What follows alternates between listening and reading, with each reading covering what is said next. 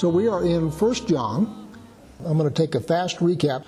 Not quite halfway through chapter 5 is where we stopped last time.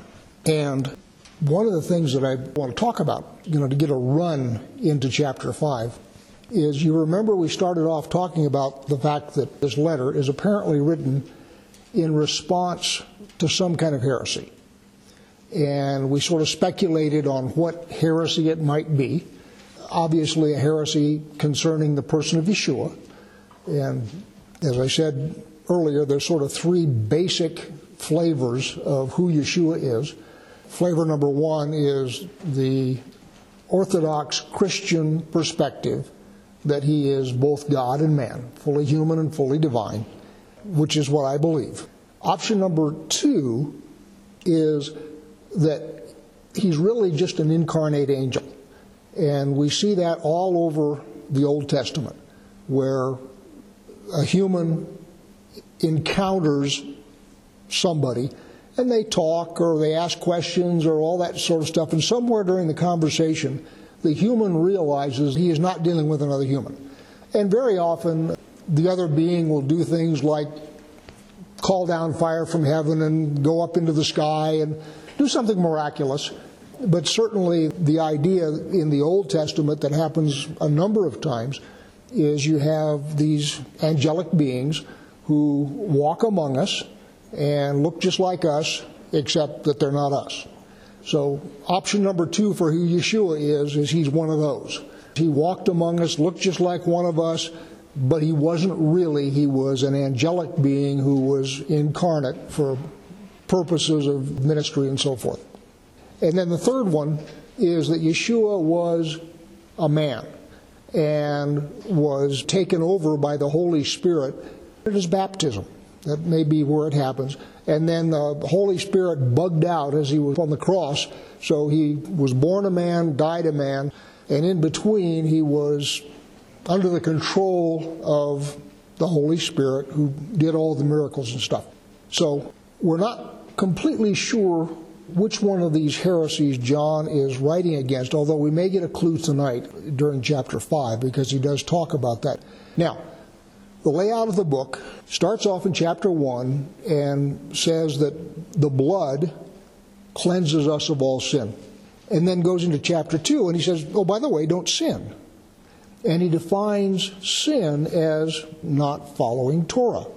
So he says, you keep his commandments, and if you do keep his commandments and you walk in his commandments and you desire to keep in his commandments, by that you know that you know him. That's an indicator, if you will, that you do know him, is that you have this desire to keep his commandments. And then he says no new commandment, just Torah. And then he goes into love your brother. And love your brother is going to come in and out throughout the rest of the letter. Don't love the world because the world is passing away. And then the Antichrist is coming / has come. And we talked about this in some detail. Most evangelicals look at the Antichrist as a singular person. John does not seem to treat him that way. John seems to treat it as, yes, he is a person, but he is also a spirit that people follow, if you will, and it causes them to say things about Messiah that are not true. And he calls anybody who says things about the Messiah that are not true the Antichrist, not as in the Antichrist, end times, big guy at the end of the world, but simply someone who is against Christ. His intent is to deceive and to abide with God by following his commandments is your way of fighting that deception.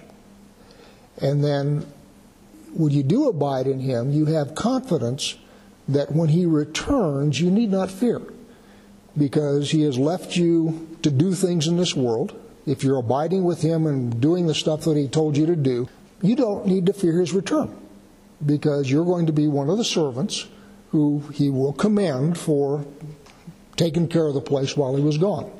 Chapter 3, he talks about becoming children of God, or the fact that we are children of God. And in that, what we are going to be is not yet revealed. And there he's either talking about the second coming or he's talking about the resurrection. Talks about habitual sin and that people who follow God don't sin habitually, and habitual sin is described as lawlessness. In other words, he keeps coming back to Torah. And the children of God are not lawless. And then we're coming back to love your brother at the end of chapter 3, and he equates hating your brother with murder. And you remember we talked when we went through that murder is simply an extreme form of looking at somebody else and saying, my world would be just a whole lot better if that person didn't exist. The extreme form of that is you kill the other person. A milder form of the same spirit is you hate your brother and drive him away from you. In other words, my life would be better if my brother was not anywhere around me. My life would be much better if I could take the little snot and sell him into Egypt, or whatever the modern equivalent is. So what he's again saying here is failure to love your brother is of the same category, although not as severe as murder. Talks about loving in deed and in truth, and we talked about what that meant. Truth did not mean then what it means today. Today, truth is a word exercise. So if you can take some words and string them together and all of the pattern of your words follows logically, you are said to have arrived at truth. That's not the biblical way. The biblical way is to observe something and see if its behavior matches what you would expect of someone of that class. And we used the example of a true man. A true man is male. He's protective. He can be trusted. And all the attributes that used to be called the male virtues, he exhibits those attributes. Hence, he is a true man. Doesn't have anything to do with how well he can string words together. At the end of chapter 3, he says that the Spirit testifies that he abides in us and we in him. And then from there he goes to test the spirits. So not every spirit is of God. There are spirits out there that are evil, and he tells you how you test them. And one way that you test them is to see if they testify that Yeshua is the Son of God who came in the flesh. If they say anything else, they're not the spirit that you want to follow. And in fact, they are then the spirit of Antichrist. And we talked about various spirits a time or two ago. You've got the Spirit of God, the Holy Spirit.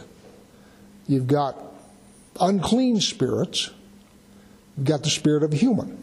Each one of you has a spirit. And when he talks about Antichrist here, he is not talking about Antichrist, capital letters, the guy that shows up at the end times. What he's talking about is human beings who speak against John's teaching and John's understanding of Yeshua's. And he calls them the spirit of Antichrist. And then he says, love God and abide in him and love your brother.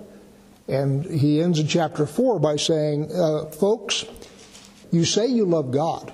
You've never seen God. So if you can't love your brother who you have seen, what makes you think you can love God who you haven't seen? That's how he ends chapter 4. That brings us up to chapter 5. Everyone who believes that Yeshua is the Messiah has been born of God. And everyone who loves the Father loves whomever has been born of him. We're back to love God, love your neighbor. So what he's saying is, if you have been born of God, you love the Father, and you also love the brethren, who are also born of him. By the way, this particular statement is not love everything that walks on 2 feet. He's specifically talking here about believers. Verse 2, by this we know that we love the children of God, when we love God and obey his commandments. We're back to obedience. And that's been a theme all the way through here, that you know that you abide in God by the fact that you want to keep his commandments. And by the way, modern Christianity gets this confused. What modern Christianity would say, we're all God's children. It's not what the Bible says. What the Bible says is we all have the ability to become children of God. It says it in Hebrews. It says Yeshua is the Son of God, Yeshua is the son of Adam. Because Yeshua is the son of Adam, he is our brother, because we are also sons of Adam.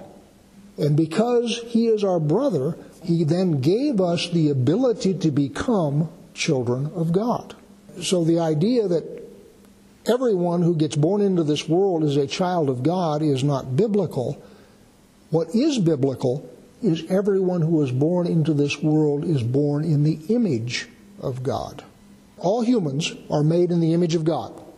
In Genesis 1 and 2, you have Adam, first human, who is created in the image of God. And when I say in the image of God, what I believe that means is he is built in the same way that God himself is. So we all have a body, a soul, and a spirit. God has a body, a soul, and a spirit. Yeshua, the Holy Spirit, and God the Father. So God, as defined in Scripture, is, I struggle with saying this because he's not made. He's not a created or made being. He is a being in three parts. We are also beings in three parts. So when it says we're in the image of God, what I take that to mean is we are structured the same way that God is. My dear wife doesn't look anything like me. So if I'm in the image of God, she's got a problem. And so the point here is, it's not that we all look like God. It is we are all beings who are created using the same pattern that God is. So now I'm in Genesis 5. This is the book of the generations of Adam. When God created man, he made him in the likeness of God. That's what we just talked about. Male and female, he created them, and he blessed them and named them man when they were created.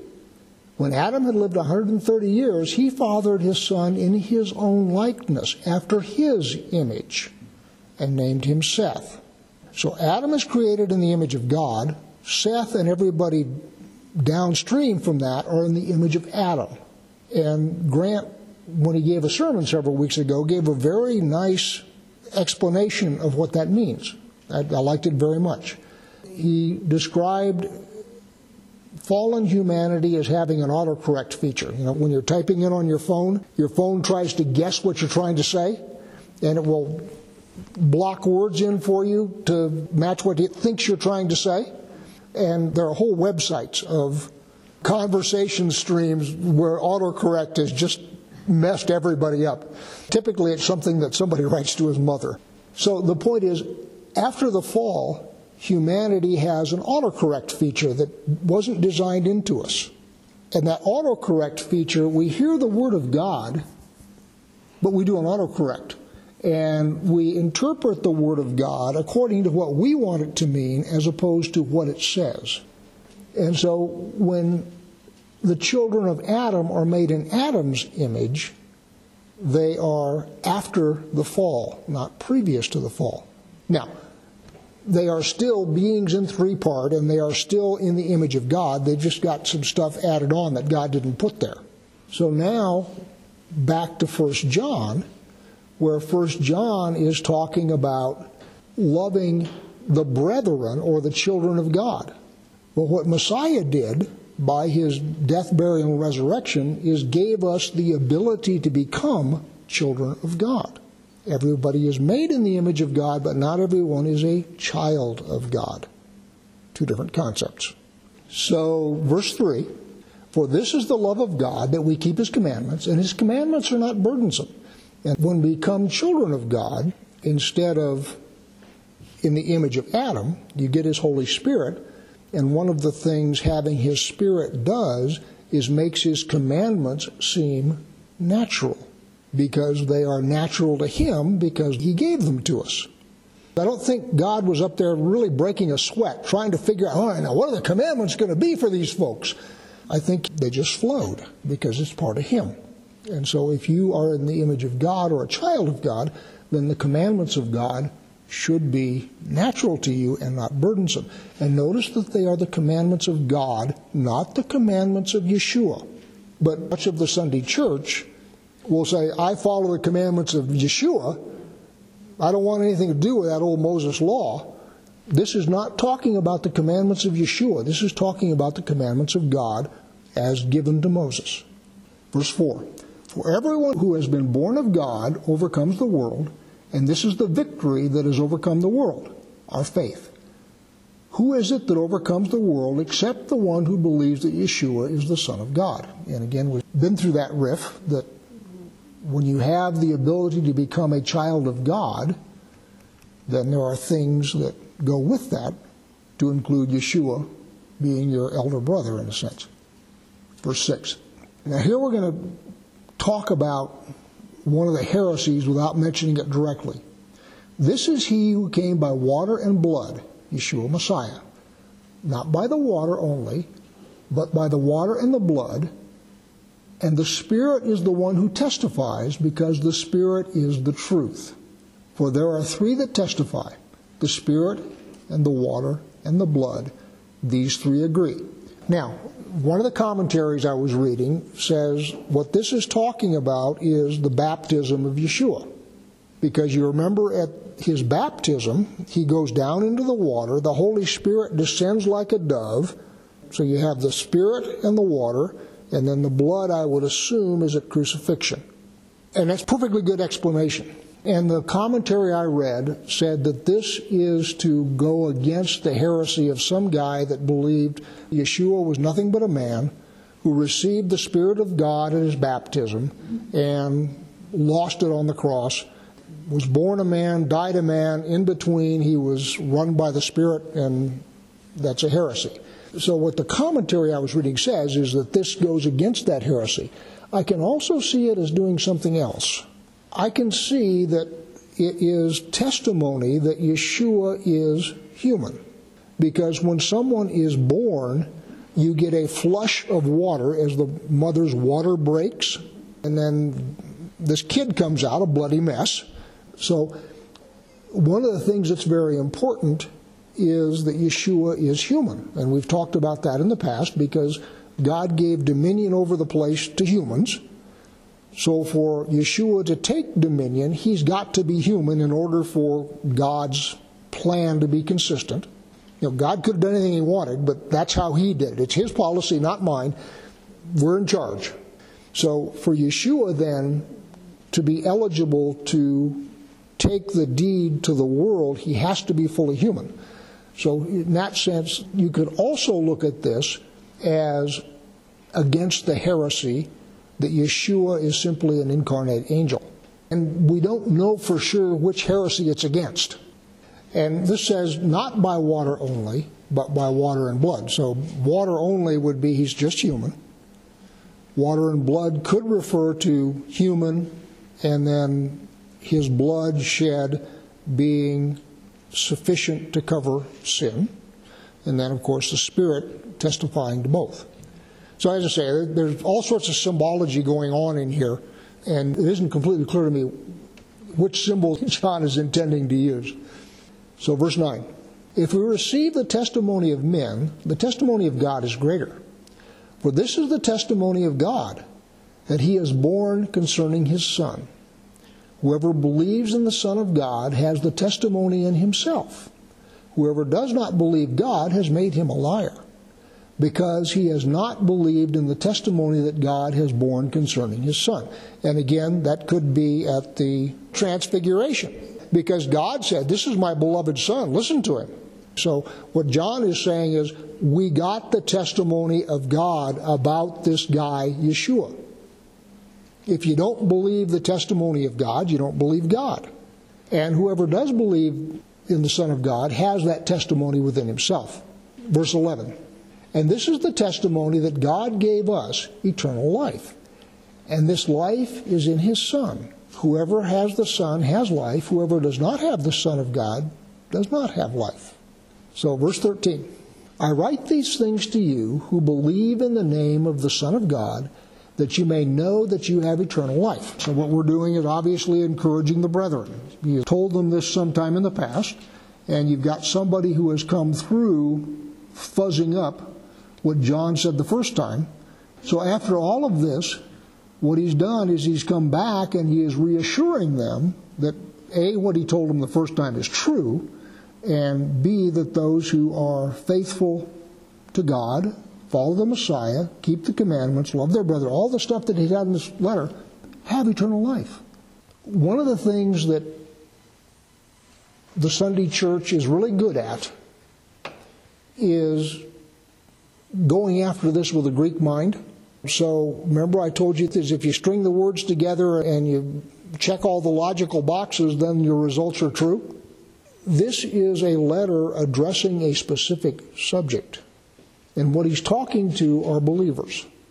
What he's doing is he's explaining to believers in the context of being led astray by heresy. Now, what I don't believe is he is saying something about the state of Jews who are not messianic. That isn't the subject of the letter.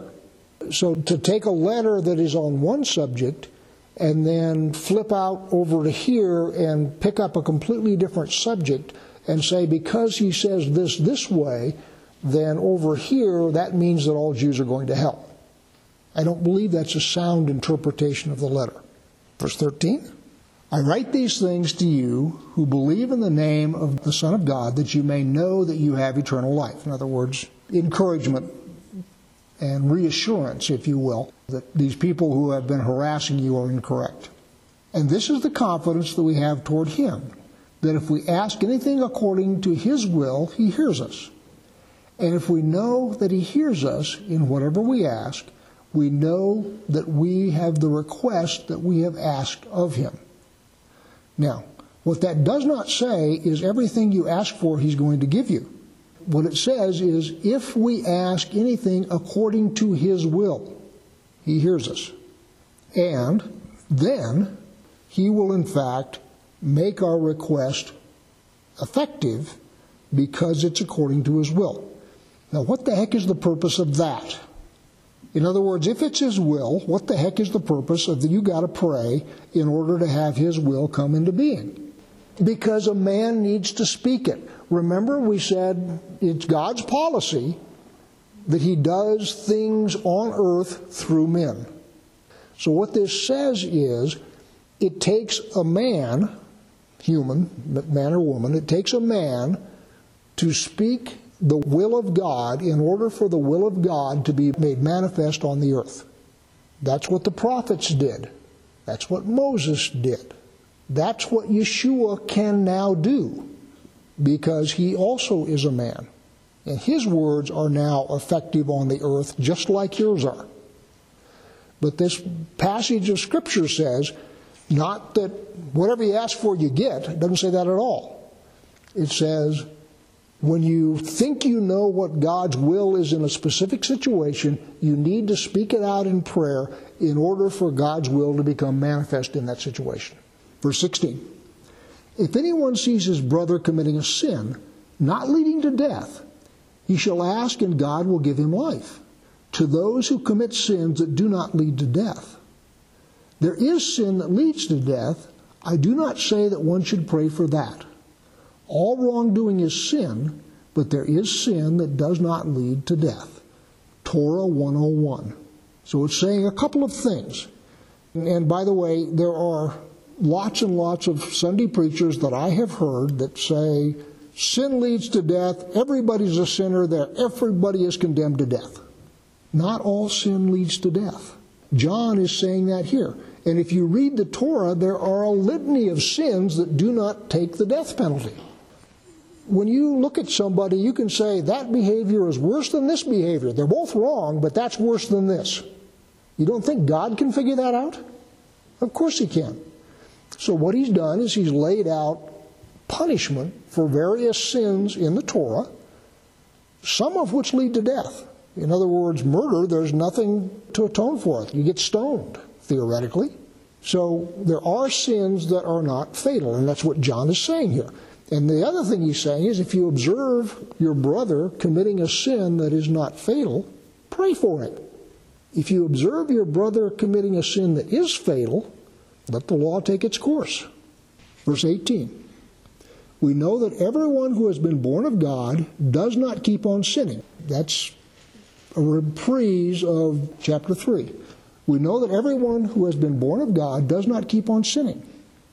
But he who was born of God protects him, and the evil one does not touch him. Take this in context of what we just read about praying for someone who's a sinner. Remember, it says, if you see your brother committing a sin that does not lead to death, pray for him. And here it says, we know that everyone who is born of God does not keep on sinning. But that doesn't say you don't sin, it's just that you're not wicked. But he who was born of God protects him, which is to say the one who prayed for him. And the evil one does not touch him. Go back to verse 16. If anyone sees his brother committing a sin not leading to death, he shall ask, and God will give him life. Then down here below, we know that everyone who has been born of God does not keep on sinning, but he who was born of God protects him. The one who prayed for him protects him, and the evil one does not touch him. The comments were that he who was born of God refers to Yeshua, protecting him. That isn't the sense of the grammar, at least in my translation. I'm not arguing with it being Yeshua that protects him, but the idea that it's Yeshua protecting him here is a translator's artifact, which may be correct. Verse 19. We know that we are from God, and the whole world lies in the power of the evil one. So again, we know that we are from God. He who was born of God, it all feels like believers to me. So we know that we are from God, and the whole world lies in the power of the evil one. And the idea here in all of this, starting back in verse 13, is the power of a believer's words. Remember, it started off saying, if you pray anything according to his will, it's going to happen. And furthermore, if you see your brother sinning, you can pray for him, and that will be effective. And your prayers then will be effective against the evil one, because you're praying in accordance with the will of God. And once a man says something, God then is free to act and make those words become powerful. This whole thing is a riff on believers in prayer, I think. Feels that way to me. Verse 20. And we know that the Son of God has come and has given us understanding. Now we're talking about the Son of God, Yeshua. And we know that the Son of God has come and has given us understanding, so that we may know him who is true. And we are in him who is true, in his Son, Yeshua Messiah. He is the true God and eternal life. Little children, keep yourselves from idols. Now, why on earth did he throw that in, do you wonder? And I will tell you why I think he threw it in. This is Johnnyology. This whole thing, starting in verse 13, toward the end of the chapter, has been talking about the power of a believer's words.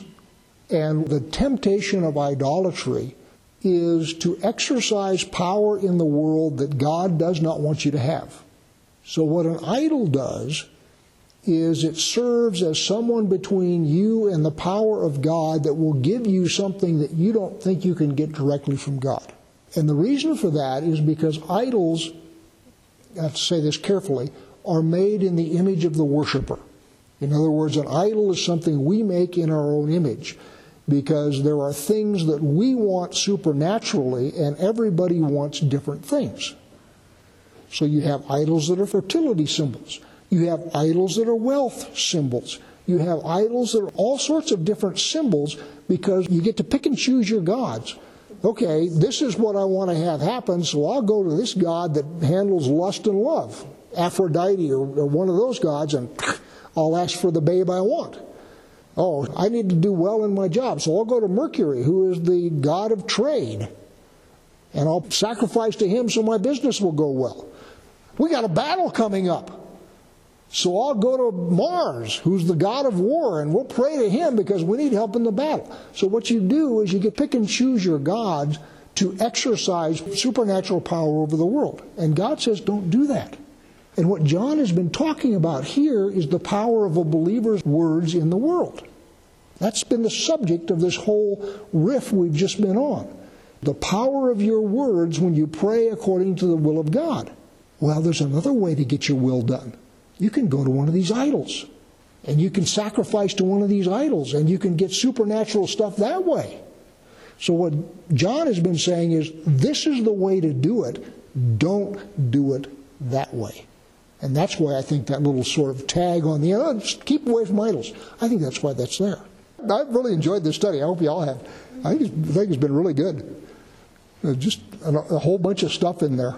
And a couple of them I made a real hash of, but this has been a good book. So what we'll do next week, God willing, is we'll do 2nd and 3rd John, which are considerably shorter and more succinct. And the stuff we have covered here in 1st John will apply to quite a bit of what's going on in 2nd and 3rd John. So a lot of the background we've laid here in 1st John so that we can just sort of refer to it when we get to the other two books.